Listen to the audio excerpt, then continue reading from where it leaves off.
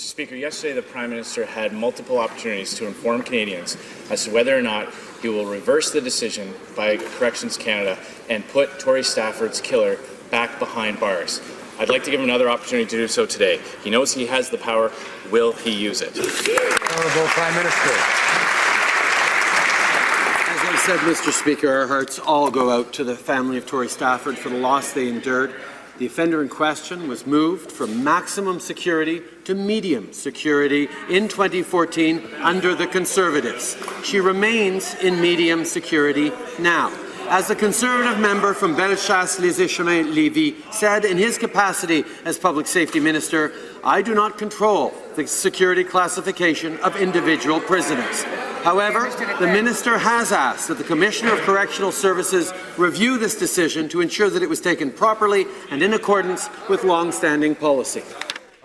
So the issue, once again, of how on earth did Tori Stafford's killer get moved to pretty much, well, a holiday place? I mean, how did this happen? This, of course, dominating the political scene today. And the question being asked, will the Prime Minister, will this government move this killer back to a maximum security facility? And instead we get all this political back and forth.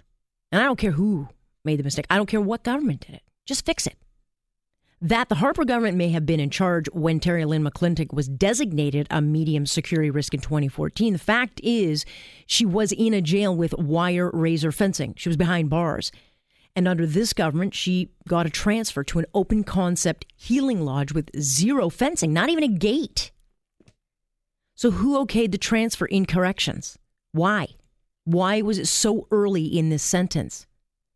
And today, by sheer coincidence, the new Commissioner of Corrections took front and center at a standing committee in Ottawa on, public safety. And imagine that, yes. The Public Safety Minister can, in fact, put her back where she belongs. The government can revoke the transfer. Question is, will they? Let's bring in Joe Neuberger to this conversation to find out how this all happened. He joins me now. So, Joe, Tori Stafford's killer back in the news. I don't even know what is to debate here. And because you're a defense lawyer, you may very well disagree with me. But the bottom line is the Prime Minister could very well, revoke this transfer. Question is, what are they waiting for here? Well, I get the feeling that the Prime Minister wants the correctional services and the criminal justice system to proceed as it should be without interference directly from his office.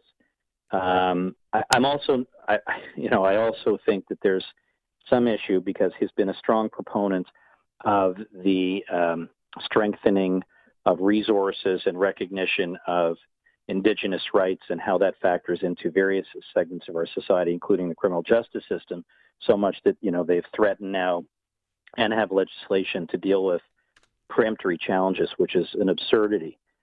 So if he tries to reverse this decision, is this now going to send a signal to the Indigenous community who's apologized to and cried to and et cetera, that he's backing off on promises that he's made?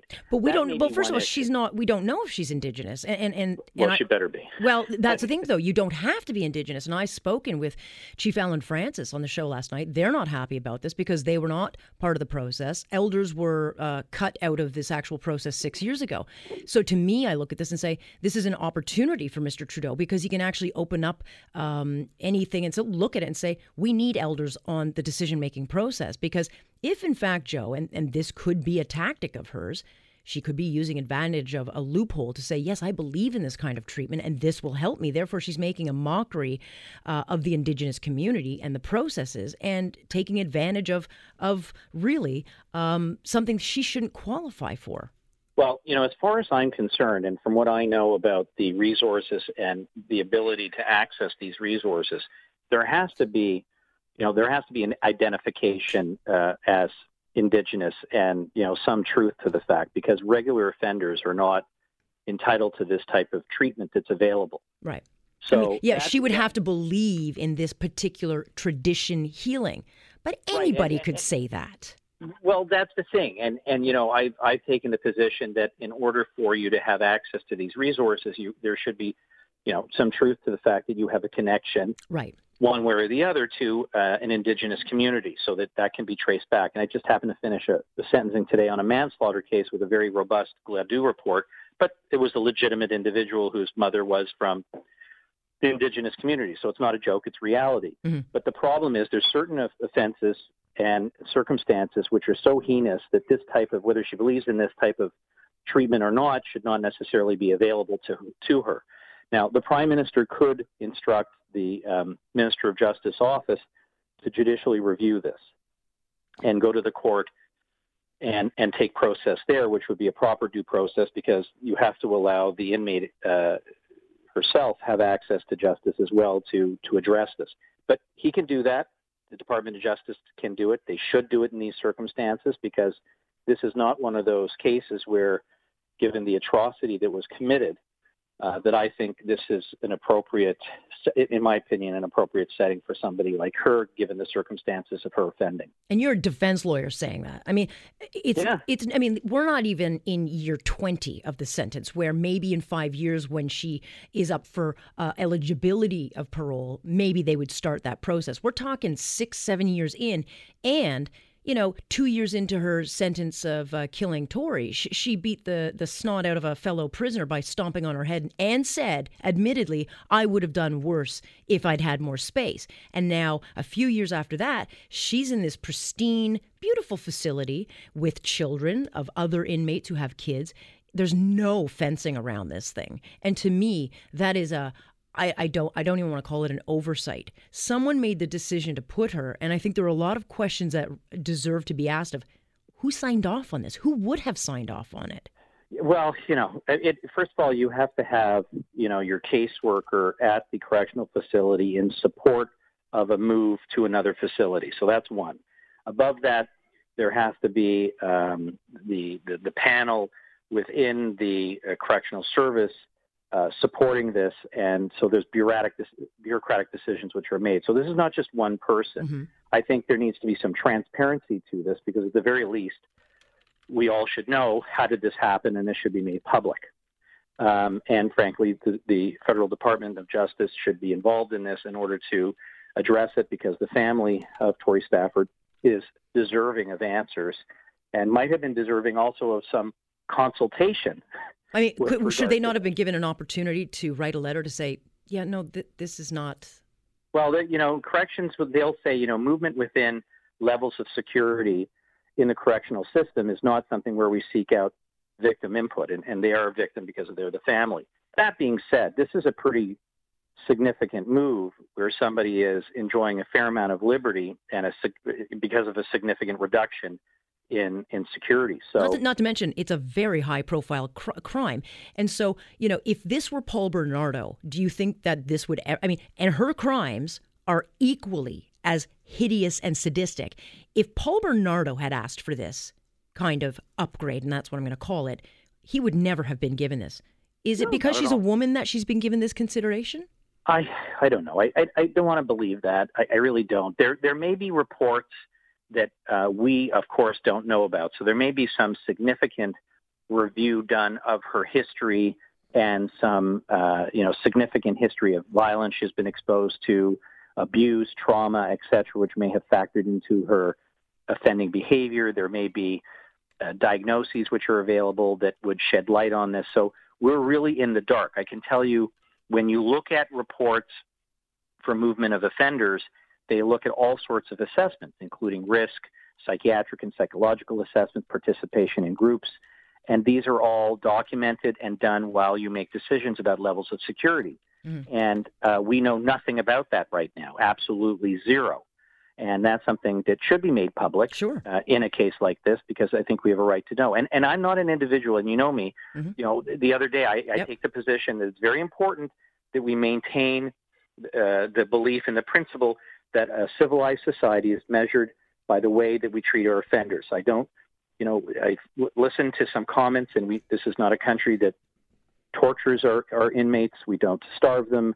We treat them with dignity. We provide them with programming because we are a good society, and that's something we have to maintain. But that being said, you don't give such incredible leniency to somebody on such a horrific crime so early into serving their sentence And the public really has no confidence because we don't know, has there been some miraculous change? Has there been some significant diagnosis? She would have had to have grown wings like a Victoria's Secret model. I mean, she would have had to have done something.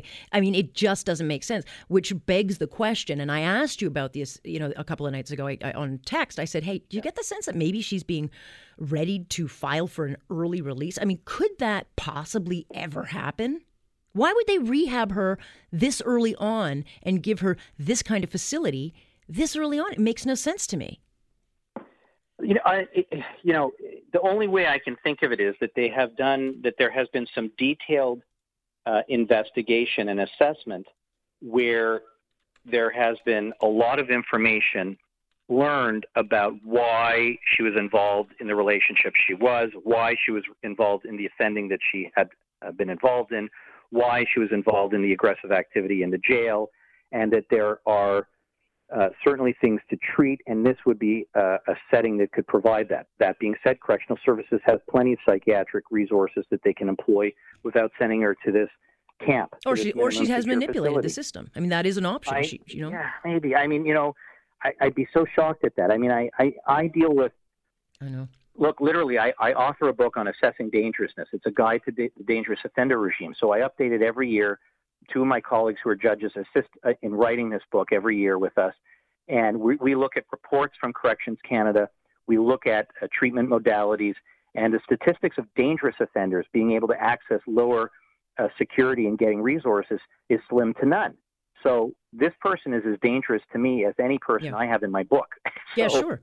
I don't get this. And no, I don't either. And we need answers. The public needs answers. Tori Stafford's family needs answers. If there's a legitimacy to this, if there is something really that they've discovered, and we think this is going to be helpful, and it's an important decision, stand by it, release it, let us know.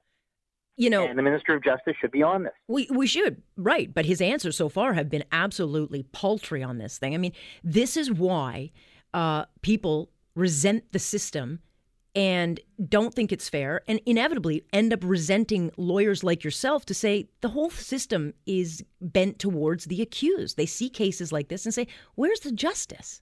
Right. But this is the anomaly. This is not the reality. It is absolutely unequivocally not the reality.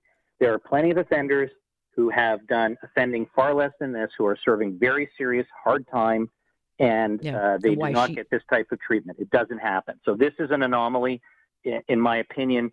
And again, I do author a book dealing with this type of stuff.